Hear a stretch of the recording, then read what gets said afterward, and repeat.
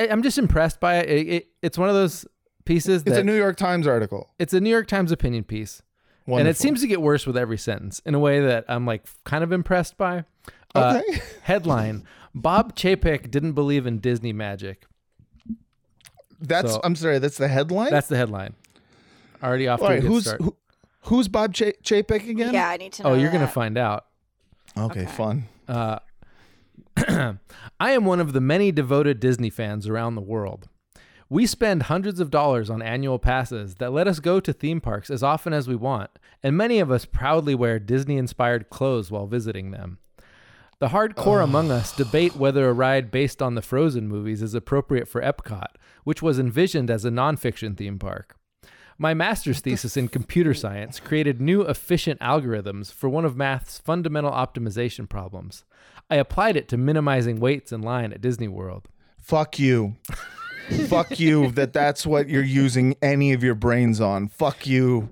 Fuck you. I'm sorry, go on. On November 20th, I was relieved to hear the news that Disney's chief executive, Bob Chapek, had been fired and replaced with the former chief executive, Robert Iger. The news was also met with near unanimous celebration among my community of superfans. Ugh. Is this there's like a Discord? Yeah, something? exactly. Do they hang out Yeah. in person? Of course there's a Discord. While his ouster shocked investors in Hollywood, many in our community had been actively campaigning for Mr. Chapek's firing for the past 2 years. What? Blah, blah, blah, blah, blah. Online forums teemed with complaints about Mr. Chapek's management style and strategy. How good is your life? How good is your life that you are just like, I'm sorry, but we gotta get rid of the CEO and put in someone who understands magic. Like, I hate you. I hate everything about you.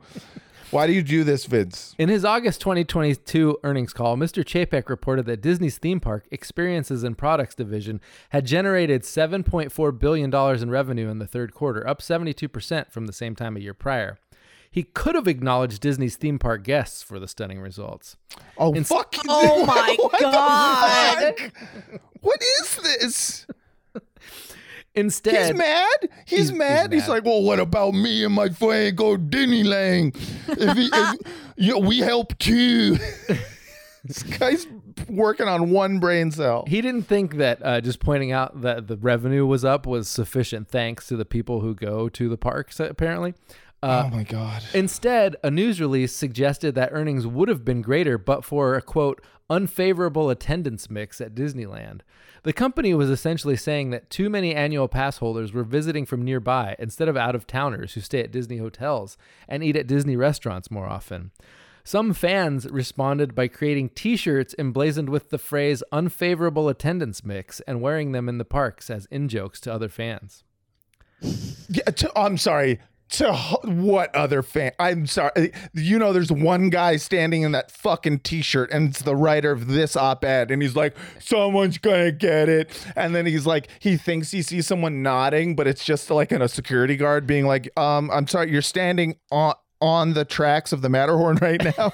You need to get off the tracks. He's like, yeah, would you like a T-shirt? They were close reading an earnings call and finding slights towards themselves.